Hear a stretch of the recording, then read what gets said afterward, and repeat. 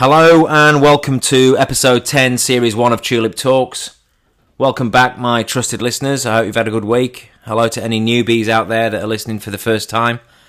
I have actually had a lot of messages this week on my email, which has been nice, from people that have never heard of my podcast before but have started listening, which is great. Some people are starting from the start. Some people are jumping in a bit further down the line, which is great. And I do really appreciate everybody out there that's been sharing this podcast with people that you may think enjoy it. And, I can never please everybody, and I'm not trying to. As I said at the very start of this podcast series about 10 weeks ago, I'm really just doing it for a bit of entertainment for myself. It's quite self-indulgent, obviously. I get to talk with no interruptions for 40-odd minutes, which is great.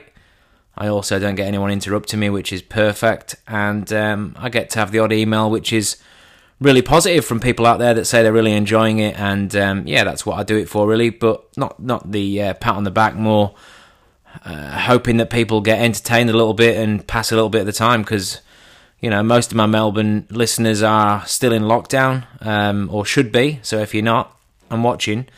And other people around the world are all going through similar struggles, so, it affects everybody in a different way, but it's all pretty shit at the moment in the world globally, so I'm just hoping that this little time with you on a whatever afternoon that you listen to it, I've really been quite structured now. I'm starting to do it all on a Thursday night, recording-wise, and then put it out on Saturday, and it really suits me. I really enjoy and look forward to my Thursday night recording sessions.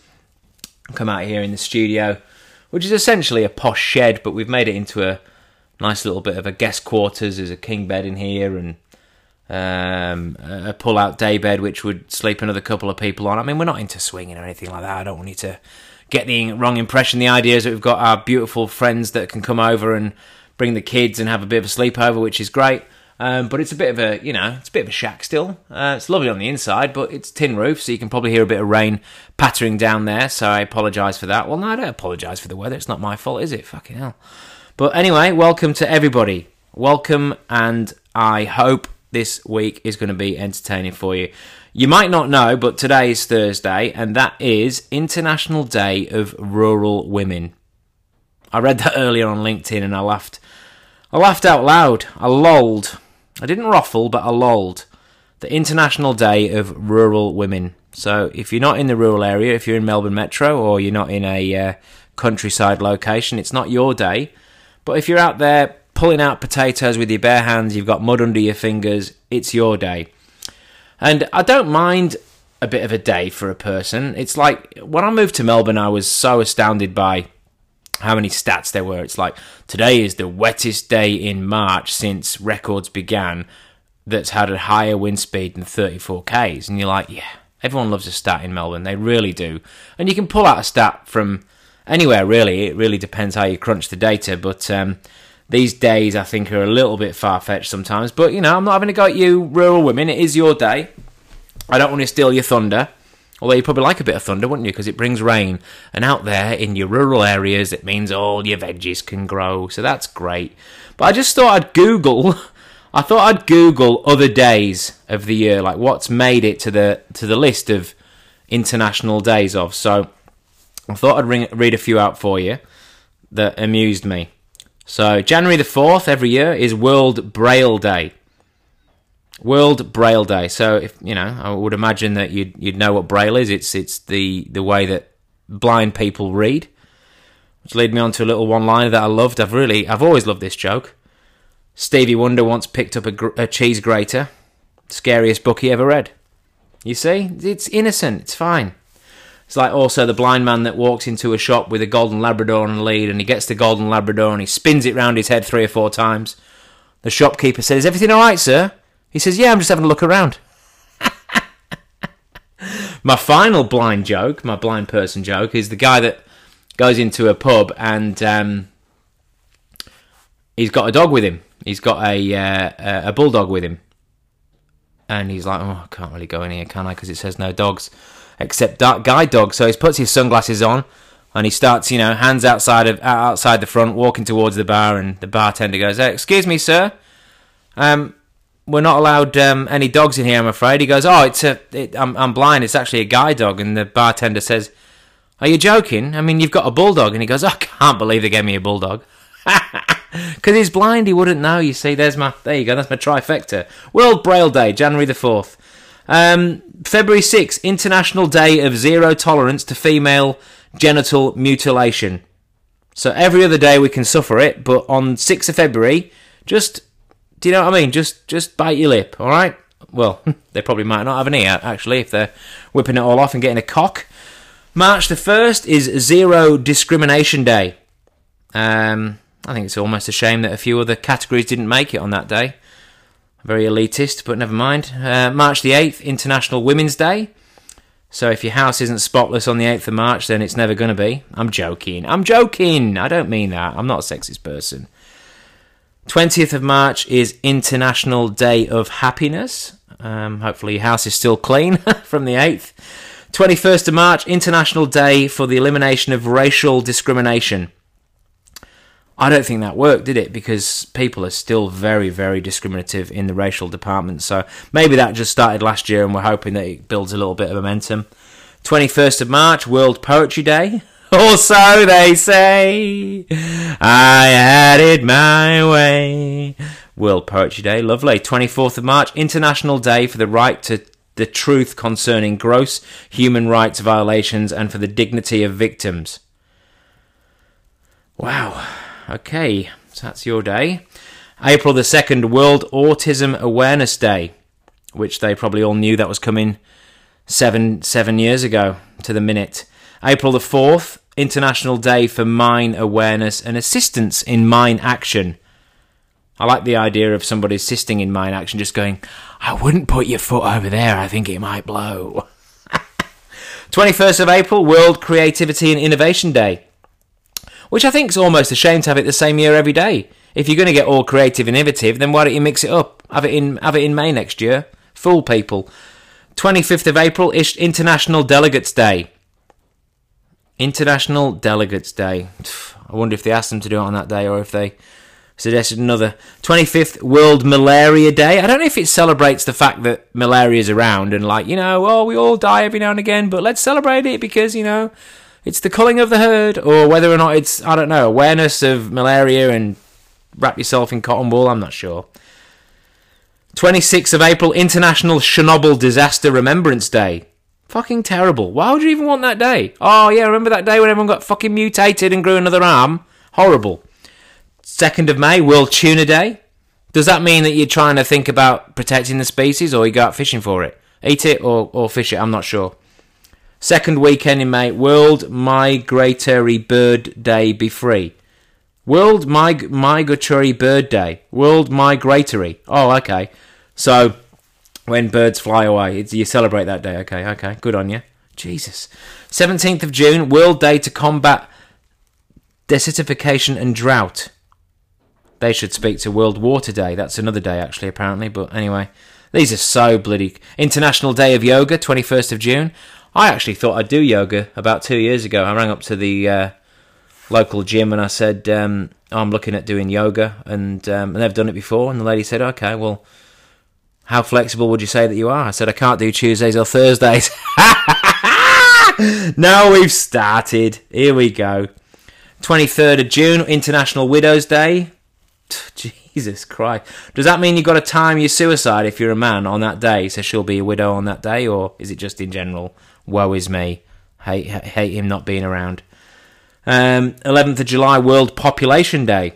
I think it'll be a lot bigger next year. Anyway, October 1st, International Day of Older Persons. How bloody good is that? Because it's my birthday. So, of course, everyone's getting older every year. I love that. Yeah. 2nd of October, the very next day, International Day of Non-Violence. That's because when I woke up hungover after my birthday, I can't give Leah a hairy backhander. Sounds terrible, but I would never do that. 15th of October is today, the International Day of Rural Women.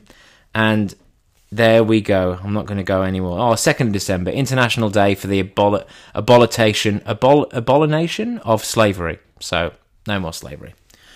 Wow. So, everyone's got a day. Everyone has their day. But today is my day. And today is my day that I talk to you guys and girls and dogs and cats. Whatever you might be out there, hello. Hope you've had a bloody good week.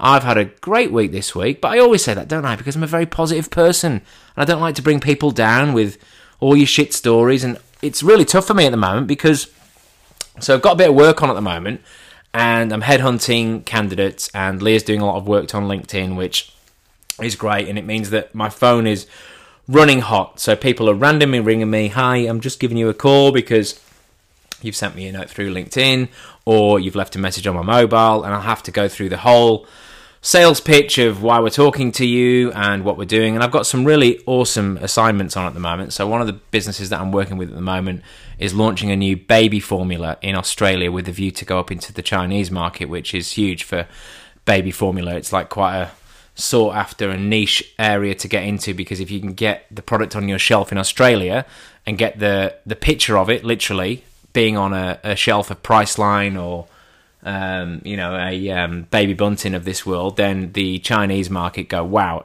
people in Australia think it's good enough for them, so bang, goes up into us, into China. And I'm talking to a lot of people that are in that space at the moment, looking for salespeople to go out and knock on doors in the independent grocery channel to try and get their product on the shelf, which is good.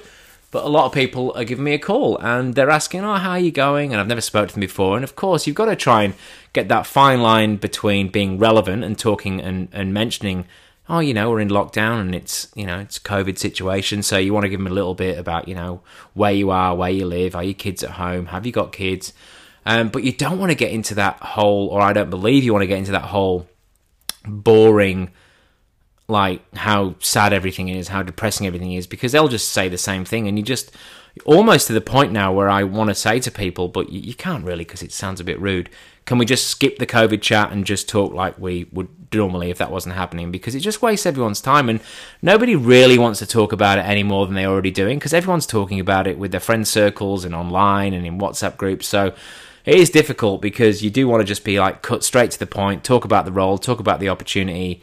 But then you find yourself, naturally talking about this business that's COVID-proof. There's babies going to be around forever, and formula's the new thing, or it can be the new thing, and it's a weird one. But I'm hoping, and I'm trying desperately not to bring COVID and the global pandemic into my everyday vocabulary, because it does bore me a little bit. But anyway, so work's been good. I've had a nice week. We've been very, very busy.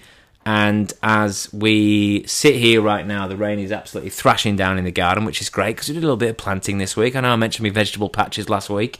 And, it is a bit of a labour of love. I'm not really loving it. It's a little bit boring, but, it's nice to see things grow. It's nice to do those things with the family, I guess. And, what else can you do during these times? You've got to try and find something to make it interesting. And one thing that is very exciting and very interesting about this week is I actually got approached by somebody that's been a listener for the last 2 or 3 weeks, and he has his own winery.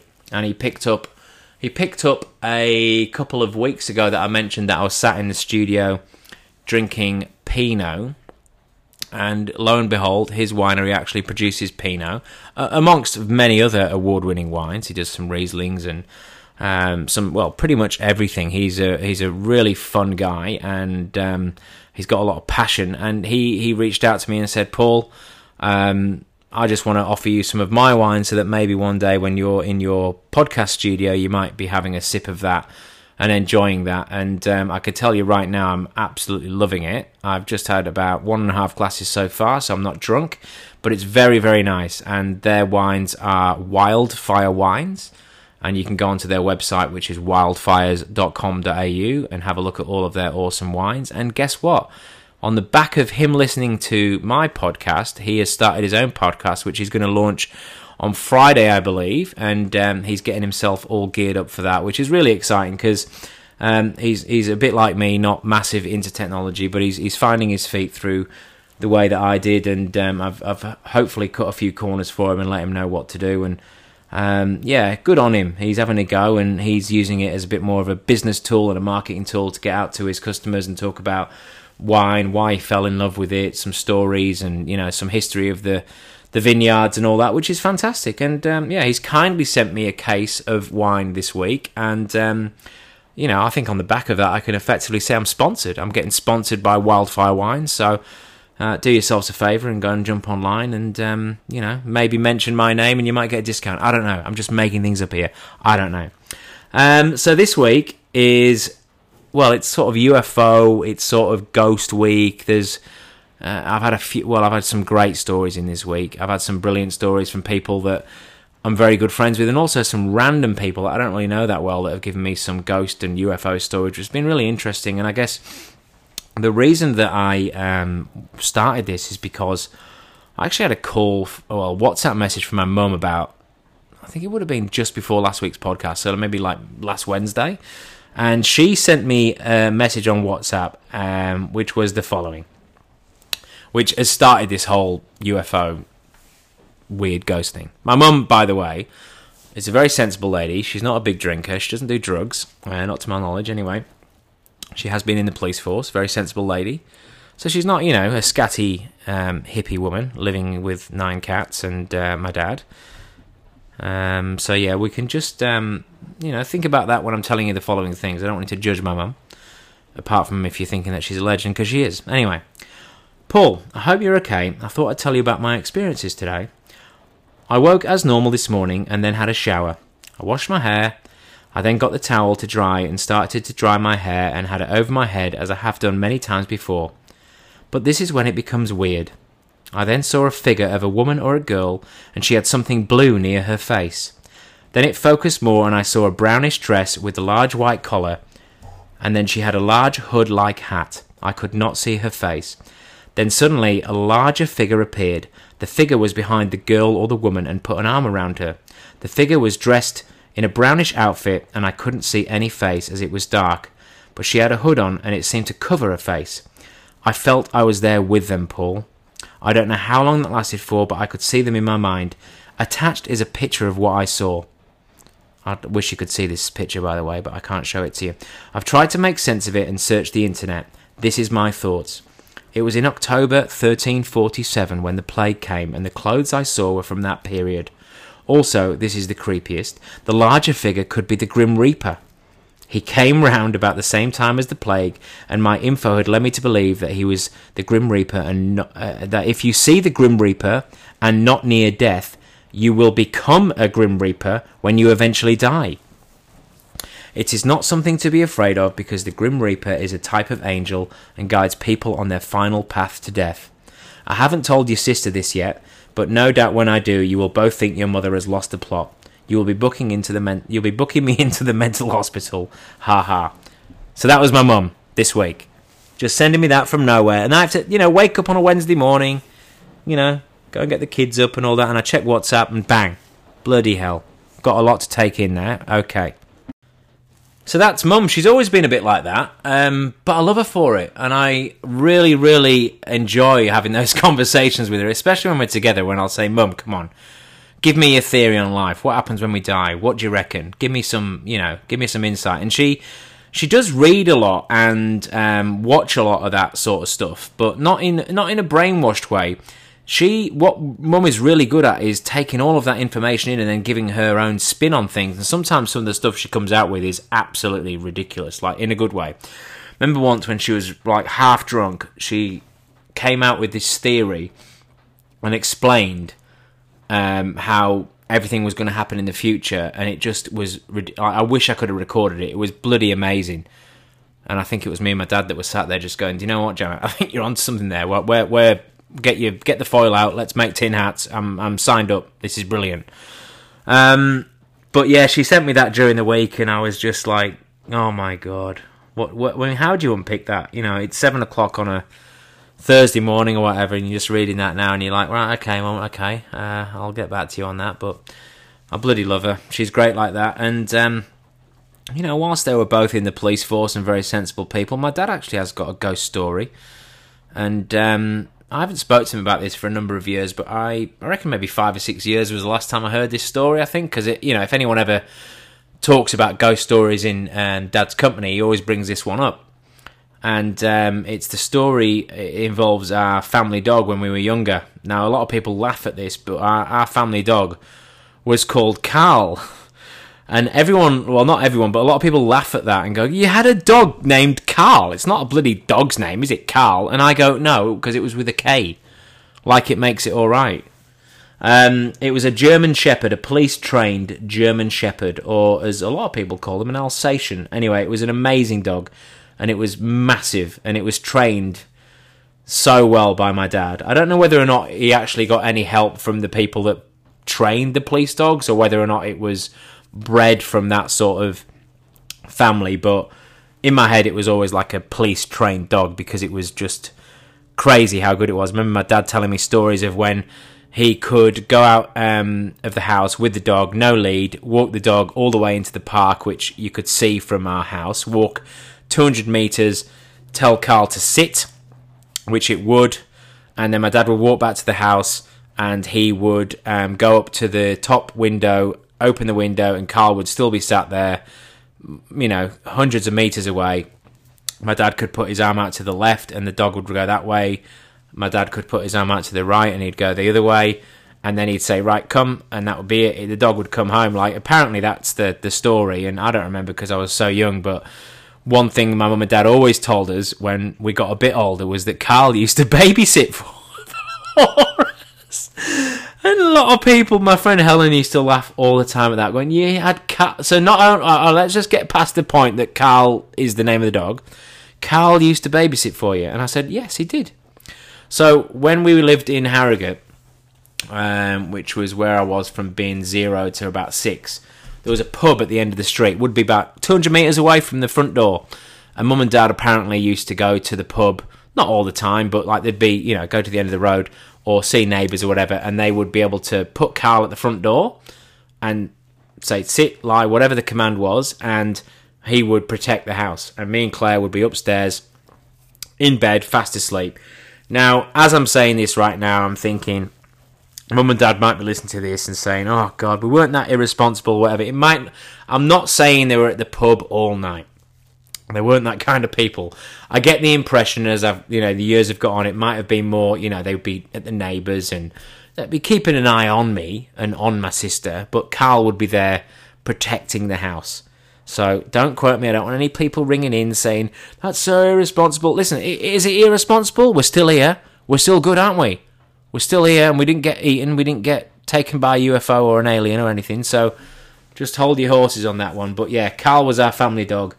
And I remember, this is a really sad piece of the story that I wasn't going to talk about because it's just literally coming to my mind right now, literally. I remember asking my dog about my dad. Carl, tell us about my father. Why was our relationship so good? No, I would say to my dad years after, when he talked so fondly about Carl, I said, did Carl ever break anything? And I remember my dad saying vividly, only my heart when he died. That's a true story. It's not a joke, that's a story. And I don't know how long ago that was. That was ages ago. But I vividly remember that. And I don't know about you guys, but sometimes things really stick with you, don't you? And like you just can't forget things. It might be just something stupid. It might be a saying or a word or a situation back in the day. And for some reason, it doesn't seem really relevant.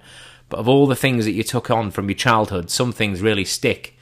And I remember that. And I also remember one of my fondest memories of being a kid was when my dad used to come home at the house in Harrogate. So I would have been very young.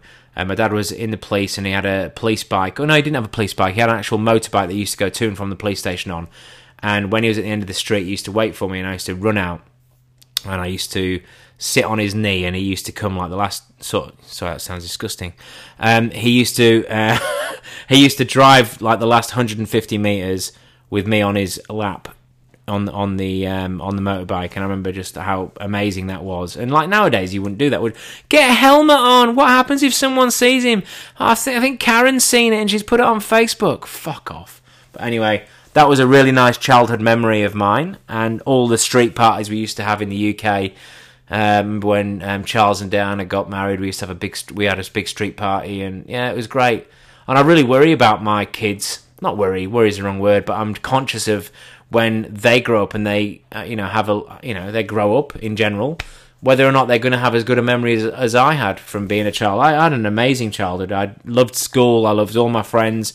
I was very, very fortunate. And don't think there's many people that I speak to that don't say that their younger days were some of the best of their life. Like, I'm having a lovely time now, and I really enjoy my life. I love every minute of every day. I really do, and I've got loads better at that recently, by being, sort of grateful for every moment, because you only get one shot, and whether or not you do have an afterlife and things happen when you leave the earth, who knows? But I think trying to be thankful for every single day is such an amazing quality, and if you can appreciate the little things, particularly in these times, then you've unlocked an amazing superpower. So hopefully, as I'm talking to you now, you're maybe checking in with yourself and taking stock on whether or not everything's as bad as you think it is, because sometimes you do wake up and you think you got the weight of your will. I mean, I'll give you an example, right? Because everyone always thinks, for me, I'm always like upbeat, and like I say to Leo, is he always like this? Is he always,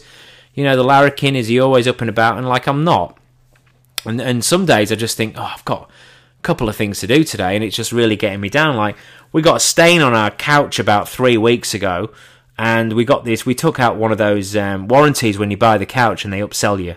Would you like to take out the 5-year warranty? So if any stain of any background, of any heritage, happens on your couch, then you can get it cleaned for nothing, no qualms. And you go, yeah, $150, whatever.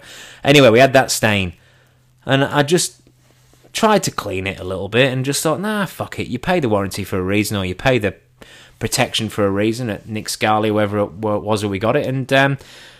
But it's been played on my mind. I have to take pictures, get the warranty out, do all that. And even like the other day, I was waking up and I thought, right, what have I got to do today? And it was getting me down. Like, it's not even a bad thing. What a fucking first world problem. What, you've got to actually utilise the warranty that you've paid for to contact the company to say, come and sort out the mess that I've made.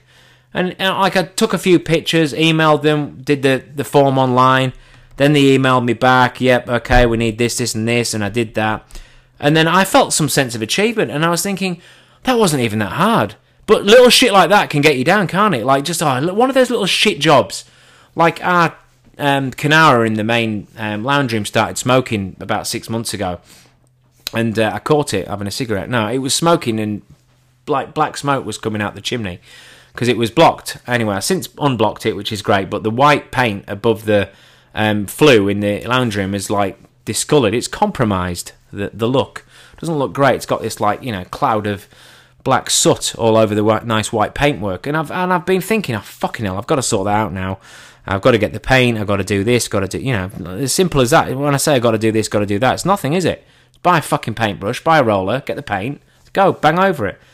But I still haven't done it. But it's every single day. It's in my head that I've got to do it. Sometimes you know what you got to do. You just got to bite the frog or kiss the frog, whatever you used to call it. We had this thing in sales. Get the job that you're dreading out the way early as, because otherwise you'll think about it all day and it'll drag you down. So you may as well just get up and do it. So what I should be doing is taking my own advice, and tomorrow, waking up, get on Click and Collect, go down to Bunnings, collect my paint, which doesn't matter what colour it is. Who cares if it doesn't match with the dining room? No one's going to stand in the doorway of the lounge in the dining room and go, oh, I think that's eggshell and I think that's cream. Fuck off. Do you know what I mean? Like, so just go and do it. It's not a big deal. Get a roller, get a few drop sheets, put them over your couch. Doesn't matter if I stain the couch, does it? Who cares? The fucking guy's coming out in 3 weeks. Just confirmed it. Apparently it's an essential service to come around and clean my couch. I hope he doesn't look through the cushions, because anyone who's listened to my earlier podcast will realise I'm quite partial to a couch. Anyway, so just little shit like that. Don't let it bother you. Who cares? Whatever. Anyway, so Carl, lovely dog he was. Lovely dog. And my dad had a ghost story about him. And he always used to tell this story whenever anyone brought it up. And he would be at the police headquarters in North Yorkshire, a place called Newby Wisk. And he said, I took Carl, as he often did, and it's like an old stately home, Newby Wisk, a beautiful old stone building, lots and lots of rooms, big gym, big hall. My dad was a personal training instructor, PTI, yeah, personal training instructor in the police in his early days. So he trained the cadets to get super fit, and my dad is still a very super fit guy, and he worked his way up to be chief superintendent, very, very high up, and very proud of him in the police force. And, so he's a smart man. He's not an idiot. He's not a guy that, is running away with the fairies. So his ghost story holds some weight to me. And he talks about when he was in there one night on his own, and he was in the office with Carl, And he walked along the corridor to sort of start locking up. And he walked down this corridor, and Carl, the dog, just absolutely stood frozen, wouldn't move at all, just was rigid. And Dad looked down around, and he was like, "What? Come on!" Wouldn't move, just absolutely stood there, staring at something. And then the double doors in front of them waved open and closed again. So, like, with nobody there, just the doors actually went open and closed again. And that was it. And then my dad said, "Come on, Carl, come on." And then the dog moved and went through the doors and all that. And my dad says, yeah, to this day, can't explain it. Dog was freaked out. He never was like that. And who knows what it was. And that was just that. And, you know, so that's a sensible person with a story. And I, you know, when I was older and, you know, up until recently, I thought, oh, it'd be so good to get one of those dogs, like an Alsatian, German Shepherd. I know they're the same thing, but I'm just trying to give you the words that you might recognise, because not everyone knows them as an Alsatian, or they'll know them as a German Shepherd. And a lot of people might look at those dogs and think, oh, bloody hell, they're an angry dog, they're a big dog and it's dangerous. But I tell you what, it was the best dog in the world, so gentle, and if they're well trained, they're amazing. As with most dogs, they're a reflection of their owners and how strict they've been with their upbringing. So when I decided to get a dog, and when I wanted a dog, which was about 4 years ago, me and Leah had the conversation. I said, oh, you know, well, I've always been brought up around big dogs. Mum and Dad had a Alsatian when we were younger, and it was an amazing dog, very well trained, and, oh, you know, he used to babysit for us. So, you know, I was trying to think of, you know, down the line when we can go out into the city and go out to Revolver and know that Josh and Seth are at home getting looked after by a German Shepherd. Excuse me. Anyway, so Leah goes, well, nah, I think that's a bit of a big dog, and big dogs, big work, you know, a lot of training and pooing and all that stuff. And I was like, oh, okay, well, let's keep an open mind. And she goes, oh, I wouldn't mind looking at this dog. And it was a cavoodle. So it's a cross between a King Charles Cavalier Spaniel and a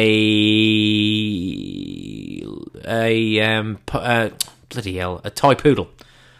King Charles Cavalier Spaniel and a pot noodle, I was going to say, a toy poodle. And the pictures, you know, amazing, beautiful little dogs. And, you know, you read up about them and you're like, well, that is pretty good. It'll walk as long as you want to walk, or it won't walk. Doesn't molt. Really easy to train. They think they're a human. They love being around people. They're great with kids. And I was like, oh, yeah, okay. And I was buying into it. But what I forgot was that I told a lot of my good friends that I was getting a dog, and yeah, I think I'm going to get a German Shepherd, and, like, you know, because that was the manly thing to say. You know, your friend's going to ask you what you're going to get. You go, I think I'm going to get a cavoodle. Like, you're not going to say that. You go, yeah, I'm going to get a German Shepherd. You know, yeah, get a, you know, police trained dog and get it right. We had one when I was a kid and used to babysit and blah blah. Anyway, so I kind of forgot to tell my good friends, my mates, that we'd gone off on a bit of a tangent, and that Leah had suggested another dog, and actually it's gathering some pace now. We've been out to see a breeder, and we'd put a deposit down on it. So much so that when I eventually text them or rang them and said, oh, we've got the dog, and they're like, oh my God, amazing, send me through a picture. So I've sent through a picture of Nala, who is a female cavoodle, who, you know, to be fair to her, is very similar in colouring to a German Shepherd. She has got mostly black fur with a little bit of a tan chest hair and a little bit of white through it. But, you know, she was, I think, 0.2 kilos when she's born. I think she's 4.6 kilos in total now. So she's not as aggressive as the German Shepherd, but she's a great dog and we love her lots. But my mates never let me hear the end of that, and they were, you know, well, you showed her, didn't you, Tulip? Hey, you really put your foot down. Well, I'm getting a German Shepherd. I'll say, yeah, okay. Next minute, cavoodle, bang. So anyway, I don't regret having that dog. And weirdly, when we picked her up from the breeder, eventually we asked what her we got her birth details, her birth certificate, and her birthday is the same as mine, 1st of October. Crazy. So she recently turned 4 years old, which is amazing. Well, it's not amazing, is it? It's just 4 years for a dog. It's not like she's done anything amazing, really. But she's 4. And we went to puppy school. And the first time I went down to puppy school, I was hungover. And I decided to go down there on my own and pre-kids. So, you know, you can be hungover on a Sunday. It doesn't really matter. Went down there and I thought I'm just going to, you know, take the piss. I was a little bit more confident than I normally would be, which I know is hard to believe. But we did this thing where you were stood in a big circle and you go in there, pay $20, go and stand in a big circle, the beginner's class, and there's like 12 people there with dogs all sat by their side, which Nala was. She's, a very good dog even without training.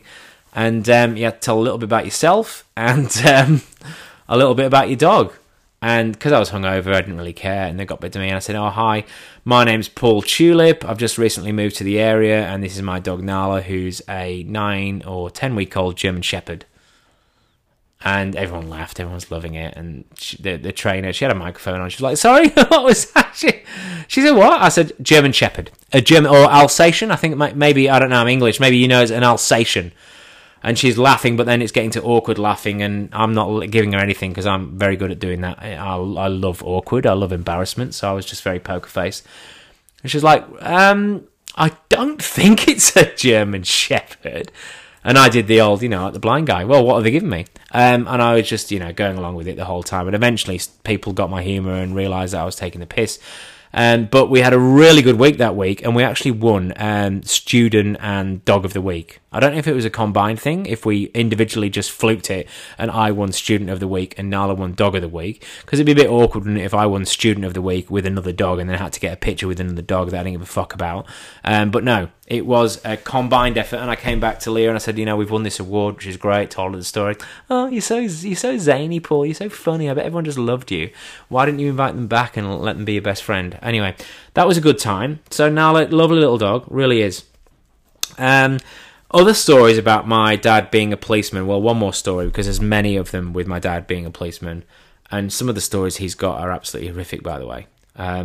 Terrible stories, but this is a nice one. Well, it's not a nice one. I thought it was funny at the time, and I still think it's funny now, but I remember a few years later my dad told me about this, and he was like, "You have no idea how weird that was." So we had to, at school, talk about why we love our dad, and I would have been maybe 7 or 8 years old, and it wasn't like a show or tell. It was just literally you have to stand up and say why you love your dad, and I thought nothing of it, and I had to draw a picture.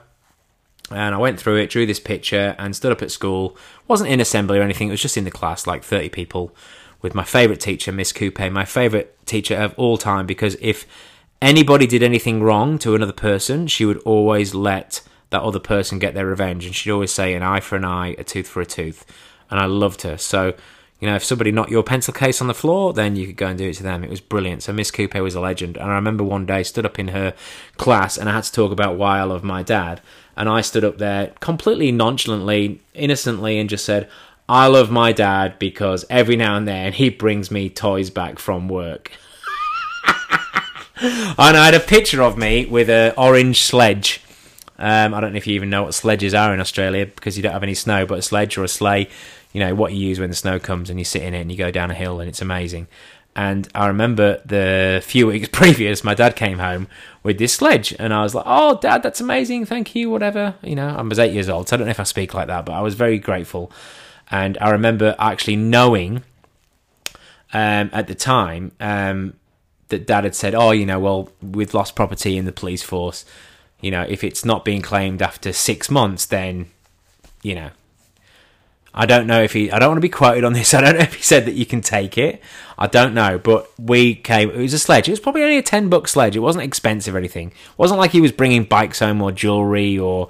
I mean, he did bring bikes home or jewellery. No, he didn't. So I had this sledge, and that's my show and tell. So I kind of did this picture, and a few days later, my dad saw the picture, and he goes, like, "What's this?"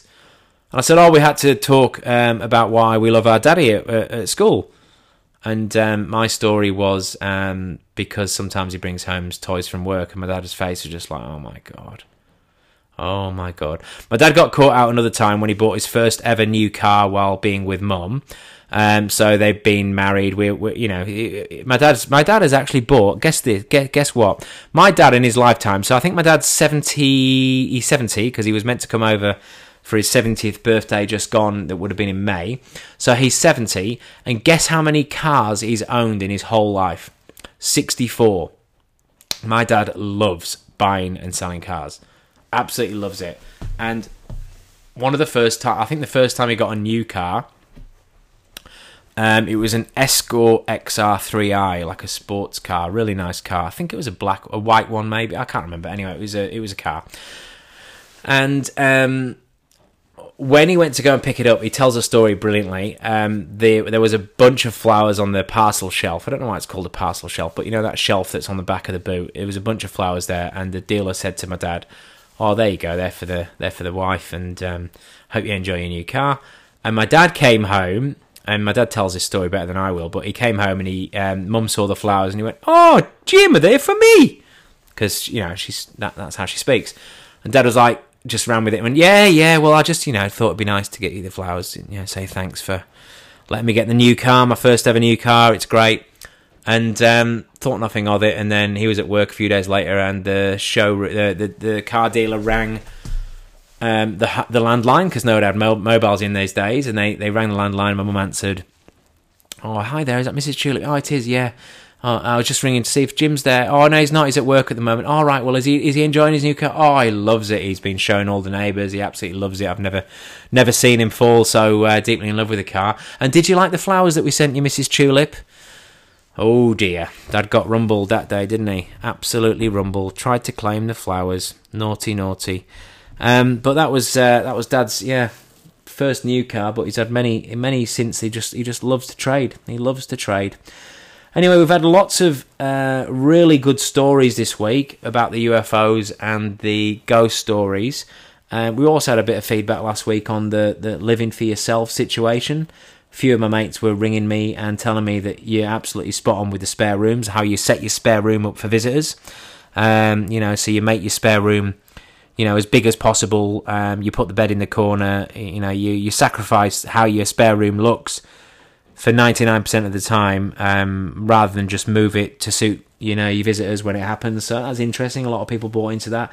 Another mate in the UK is actually genuinely looking into getting a spare bed in the same room as the other bed, because they want to be in the same room together, but they can't for the life of them find a way that works when they sleep in the same bed. So that was interesting. And a couple of UFO stories and ghost stories that I thought might be interesting for you this week. And one of them's from my mate Dwayno, who I know through Leah's brothers. He's an absolute legend. He's a really, really smart guy, I got to tell you. His job title is Senior Postdoctoral Research Scientist in Women's Cancer Genetics. He's actually a fellow. He's very, very, very clever. And here is his story. "Paul, it was the year 2000. I was in grade 10 and we knocked off from school on Friday and I went home. As soon as I walked in the door, I put my rollerblades on and hit the streets outside." And we'll have to talk about that with him another point, that he's rollerblading at 10, but whatever. "There was a point where I was going so fast, I was going so fast, racing a bus, that I stacked it and broke my arm in half, and my arm was hanging sideways. My parents took me immediately to the Austin Hospital, where I spent the 3 days getting surgery on my arm and healing. On the Monday night, I told my mum I was so sick of being in hospital, particularly as the Kevin Bacon movie Stir of Echoes had been on repeat the last 2 days, and I was going mad. My mum begged the doctor to let me go, and the hospital discharged me at 3 a.m. Mum drove me home. We were driving up the Greensboro Highway in the middle of the night, and there were no cars on the road. In the distance, hovering above the huge roundabout at the end of the highway, I saw a large glowing disc about 50 metres in the air. I thought to myself, you have been in hospital for 3 days on painkillers, you are probably seeing something. So I said to my mum, Mum, look ahead and tell me what you see. She described the exact same thing, so I knew I wasn't going mad. As we approached it, we both thought maybe the council had installed a water tower whilst I was in hospital. But when we got to the roundabout, we could see it was hovering. We did 2 laps around the roundabout, looking up in shock before peeling out and racing home, which was just down the road. The next morning, I fell out of bed and broke my plaster, so my mum took me back to the hospital that morning to get it fixed. We drove back to the roundabout, and in time, this time in daylight with many cars around, there was no sign of anything being there. However, we were not the only ones that saw the glowing disc that night. There were multiple reports in the area, and the Diamond Valley newspaper had a story about the calls the police station received about the sightings. I'm not saying that what I saw was 2 little green men, Paul, in a spaceship, and from Mars. No, I'm not. But it was an unexplained flying object. So there you go, from Dwayno, who's a very, very clever man. This is from my good friend Charlie. My girlfriend at the time lived in a cottage on the grounds of Sawley Hall, as her dad was the head gardener for the stately home. This is Charlie from England that I said the other week was the only person who's one of my great friends now that I hated from the start. So I'll try and do it in his posh accent because he is very posh. My girlfriend and I at the time lived in a cottage on the grounds of Sawley Hall, as her dad was the head gardener for the stately home. It was Valentine's Day, and naturally we'd had an argument, so around 1 a.m. I went outside to sit on the garden wall to cool off. Can you believe that? I had an argument on Valentine's Day like it's standard. Anyway, I'm not doing any more Charlie accent. The wall was about 5 foot high and encircled their garden, but layered up to around 12 foot high to the adjoining main wall, so my view of the event was somewhat obscured. Sawley Hall had beautiful grounds and gardens with a Downton Abbey-esque gravel driveway that I could nearly see from the top of the wall, and I was 100 foot away. The gravel driveway had big oak trees, equally spaced on either side, and no lighting until you reached closer to the hall, so it was pitch black. Midwinter, 1 a.m, clear night in the heart of Yorkshire. You could hear a mouse fart. I'm sat there contemplating the lovers' quarrel that we'd just had, and I heard what I can only describe as the sound of a horse and cart up the gravel driveway. I heard men and women laughing and joking, the crack of a whip, and the unmistakable sound of the cart on the gravel horses' hooves. The cart on gravel horses and hooves. It must be noted that I didn't see a thing, I could just hear it, but not only could I hear it, the audible sound travelled up the driveway to the front entrance of the hall, which was about 100 metres to my left. I watched nothing, but could picture the sound travel up the driveway for about 10 seconds. It was unmistakable. Slightly unnerved by this experience, I calmly went back inside to the cottage and spoke briefly to my girlfriend, who could tell something wasn't quite right, but I didn't say anything and went to bed. Alone to rub one out. Haha, you can delete this bit. Sorry, Charlie. And I tried to digest what had happened. At breakfast the next day, I asked if they ever had carriages at Sawley Hall, and I was told yes. They used to park them just in front of the house in a lowered bay, where the horse would reverse the cart into a lowered bay so the passengers could get out on the land. Wow. So Charlie did see an alien. Unbelievable. Well, not an alien, a ghost. Or maybe he heard something. Who knows? Maybe he was stoned. Maybe he had too much to drink. You'll never know. But there's some interesting stories for you this week. And as I wrap up this week, I want to tell you something that's very exciting. I'm really proud of what I've done, and I'm hoping that you'll all get on board with it. Actually, before I talk to you about this exciting thing that I've had a vision for this week, I actually want to tell you my ghost story, because I can't let this podcast go without telling you what happened on my stag do. My first ever stag do for my first marriage, and it was in Inverness in the UK. My best man Pete had arranged for me and my closest friends to go up to a place called Hilton Lodge, which was in the middle of nowhere. It was an 8-hour drive, and we all went up there from the north of England. We went further north, and we arrived at this house called Hilton Lodge, which was a shooting lodge in the middle of nowhere, and we had planned to do quad bike racing, trout fishing, deer stalking, clay pigeon shooting. It was like a real boys' weekend, and we had a chef that came in and cooked meals and all that. And anyway, so it was the first night, and you know what it's like on the first night, everybody gets excited, don't they? So we'd all settled in, all the drink was there, you know, we were having beers and whiskey and red wine, we were all getting absolutely sloshed, and we'd all endured a massive trip up there, but we'd got there maybe about 5 o'clock, it was just starting to get dark, it was seriously in the middle of nowhere, we were surrounded by hills, it was breathtaking, amazing place, like brilliant. And we all got really, really drunk, and we were going around this house, and it was scary, and it was eerie, and Pete was making up stories which may have been true, may have been half true about the places being haunted. It featured on Most Haunted, which was a programme in the UK about the most haunted houses of the UK. And we'd all sort of got a little bit spooked out from time to time, and it had this long corridor. We called it the Shining Wing. And the bedrooms were like, you know, sort of made up as kids' bedrooms with old paintings on the walls. It was really eerie. If you allowed yourself to go down that road, it was bloody eerie. But anyway, we were all just having a good time drinking. We were in the main room. There's a fire going, and it was all mahogany walls, and there was taxidermy on all of the walls, deer heads and all that jazz. It was proper, you know, Scottish hunting lodge. Anyway, as you'd imagine, I got absolutely paralytic, drank far too much, and they put me to bed at whatever time in the main bedroom, which was huge.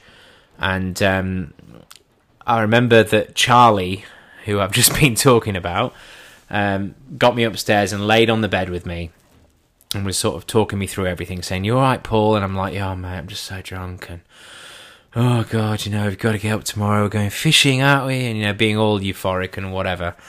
And Charlie goes, I'm just going to open some windows. So he opened some windows, and I remember looking at sort of the net curtains were blowing out a little bit, and I was thinking, oh well, this is all nice. I'm going to drift off and pass out and wake up tomorrow, and all will be fine. And that was that. So and Charlie said, I'm going to turn the light off now, Paul. So he turned the light off, and that was that. I heard him leave the room, and I remember my eyes were closing, and I was just thinking, I'm pretty wasted, and as you are, whatever, but this is the start of my stag do, and having a lovely time, and just about to drift off, and I heard this noise, this horrible noise, like a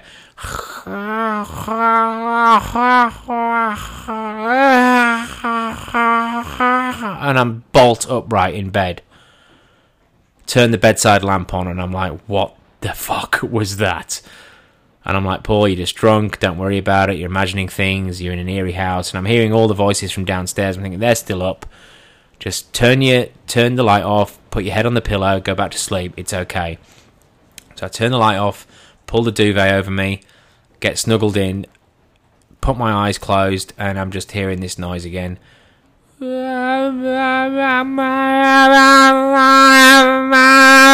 I'm like, whoa, what the fuck is that? Turn the light on, and all the windows are open in my room, which they were before, but there's the wind's picking up, the net curtains are blowing through the windows, and I'm just starting to think this is so scary. So I get up and I shout down the stairs, Charlie, come here. So he runs up the stairs and he's like, what is it, mate? What is it? You okay? And I'm like, there's a noise in my bedroom, Charlie. There's a noise in my bedroom, and I don't like it. And I'm starting to get all worked up. And he's like, mate, you're just drunk. Don't worry about it. You're fine. Like, you've had a lot to drink. Just calm down. Go back to bed. Turn the light off. I went, mate, there is a noise in this bedroom, like a wailing noise. And then I said, listen, just stop. And the noise went again. And me and Charlie had just stood there. And this noise, and I'm like, Charlie, can you hear it? He goes, yeah, I can hear it, mate. And Charlie's freaking out, and he's looking at me, and I'm freaking out, and I'm like, Charlie, what is going on? What is going on? He went, Paul, I don't know what's going on, but Pete did say this place was haunted, but don't worry, we're good people, like, it's not going to be, it's going to be fine, don't worry about it. So I then walk out of the room, and I'm like, right, Charlie, we just need to like get out of this room because I'm freaking out right now. And as I look back into the room, a chair flies across the room. And I'm just like, oh my God, I'm freaking out. I'm saying, Charlie, did you see that? Did you see the chair? And he's like, oh my God. And I said, Charlie, what is happening? He goes, mate, it's obviously haunted. Chill out. It's going to be okay. So then I hear this banging on the door next door. I'm hearing this banging from the bathroom. This like, and I'm like, Charlie, do you hear that? Can you fucking hear that, Charlie? And he's like, Paul, stop freaking me out. You're freaking me out now. And we're both hearing these noises. And I'm like, oh my God. Run into the bathroom. Turn the light on. There's nothing there. Nothing happening. I'm like, oh my God. So I sprint downstairs. And as I get to the top of the stairs, there's a book on every single step. And every single book is opened, because I didn't realise this because I was too drunk. But I go down the stairs and Charlie's looking at all these books and he's like, these are all from the library. And every single book was either turned to page 6, 66 or 666 if it had it. Every single book down the stairs. And Charlie goes, Paul, have you seen all these books? They're all 666. That's like the devil thing. And I'm like, oh my God, Charlie. And I'm crying and I looked at him, and I'll never ever forget this as long as I live. I held it, I reached for him, and my hand gripped his wrist, and I said to him, Charlie, we are going to die tonight. I swear on my kid's life that's what I said. I said, we are going to die tonight. And Charlie is just like full white, horrible, like he's looking possessed. He's a different person. Like, he's a rational person, but he is so intensely worried with me. So we ran down the other set of stairs, right down to the bottom.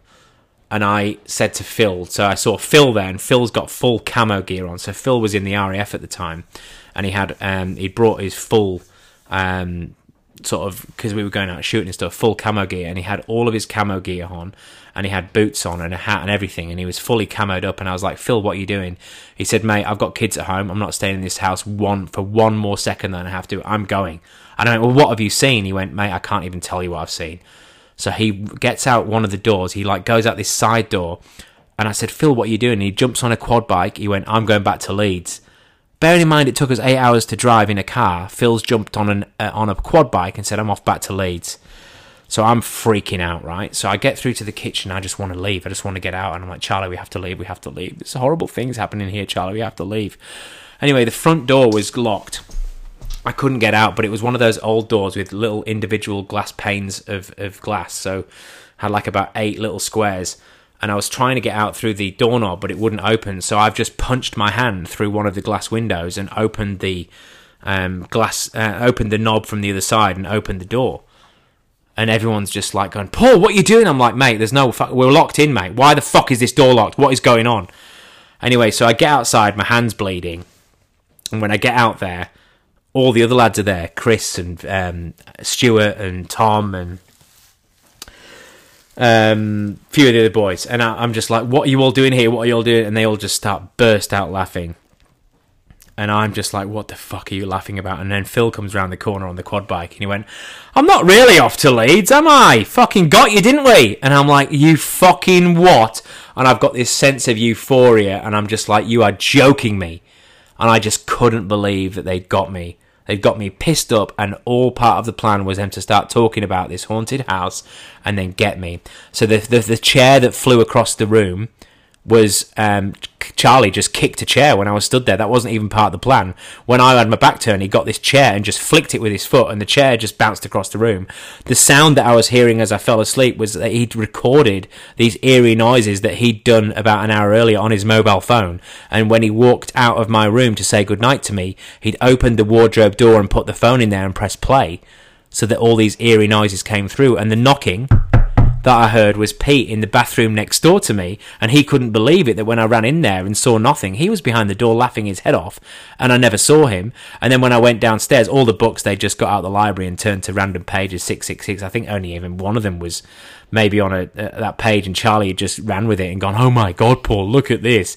But they had acted so well, it was unbelievable. I just can't believe they got me. And the worst thing was we had to ring the Glacier the next day and get them to come out and fix the door. But I made some story up that we were coming in with the guns and over the shoulder, and I turned around, and anyway, who cares? It was just one of those things. But Hilton Lodge, I've never ever been as scared in my life, and when I held Charlie's wrist and said we're going to die tonight, I genuinely meant it. And that is the most scared I've ever been in my whole life. But it was a lovely weekend, and I got the willies put up me the next night as well, but we won't talk about that. Anyway, I have a final thing to talk to you about this week, and I know I'm going on a little bit, but I feel it's all relevant, so I don't care and I won't apologise. I've decided that this week I'm going to ask you all to nominate somebody that you think deserves to win some money. So I've started a GoFundMe page, and the link will be in the Facebook comments or the Instagram comments. I'm going to make the link available to you. I've started a GoFundMe page, and it's called Because You're Worth It, okay? And the idea of this is that I appreciate that there may be some people out there now that are either listening or they're friends or family of listeners that might be doing it tough, and they might need a little bit of a boost mentally, physically, financially, right? So what I want you to do is, I want everybody, this is the rule, you can't nominate somebody unless you donate. So you've got to donate to nominate. I came up with that one. So you can be anything, can be $1, $5, whatever, but please give generously. The idea is that at the end of this series, which I think is going to be probably 2 more episodes, so we've got ourselves another couple of weeks, I want to have built put $1,000 in there. I want to have built up ideally $1,000 slush fund. If you all love this podcast and it's all meant something to you, then please, please, please give generously. Just give what you can. It doesn't have to be much. It can just be a little tiny, $5, $10. But the idea is that once you've donated the money, you send me an email to paultulip@yahoo.com and you nominate somebody that you know, friend or family, that you think would really, really deserve and really appreciate. Let's call it $1,000. It might be less, it might be more, but let's just call it 1,000 for the purpose of this proposition. And I will pick the person who I feel most deserves that. And at the end of the series, so in 2 or 3 weeks' time, we can give that out to somebody that might really help them. The better the story is, the more likely it is to be picked. It could be somebody who's lost a job. It could be somebody who just needs, a little bit of a pickup. And, we could, they can spend that money on doing whatever they want. They can go out and have a night out with it. They can go to a hotel when they're allowed to. They can buy loads of food or wine or whatever they can do, or they can spoil their family with it. Whatever it might be, if you think you've got somebody that you know that's a friend or family that would benefit, then please let me know. But you have to have donated to be able to nominate, okay? And I would really appreciate it if you then share the GoFundMe page with other people. Try and get some more listeners on here. Try and get some more money. Because wouldn't it be amazing, if nothing else, at the end of this podcast series 1 of Tulip Talks, that we actually get a feel-good story at the end of it, that maybe somebody will get $1,000 to go and do something amazing that we can all hear about and all enjoy listening to. So that's my little thoughts this week. That's my little dream. So please, please, please give generously, and please get on there and send me in your stories. So anyway, I really appreciate everybody listening this week. I know I've gone on a little bit more, but these things happen sometimes, don't they? These things happen. So have a good week. Enjoy whatever it is that you're doing. Be safe, behave. But if you can't be good, be careful. See you next week.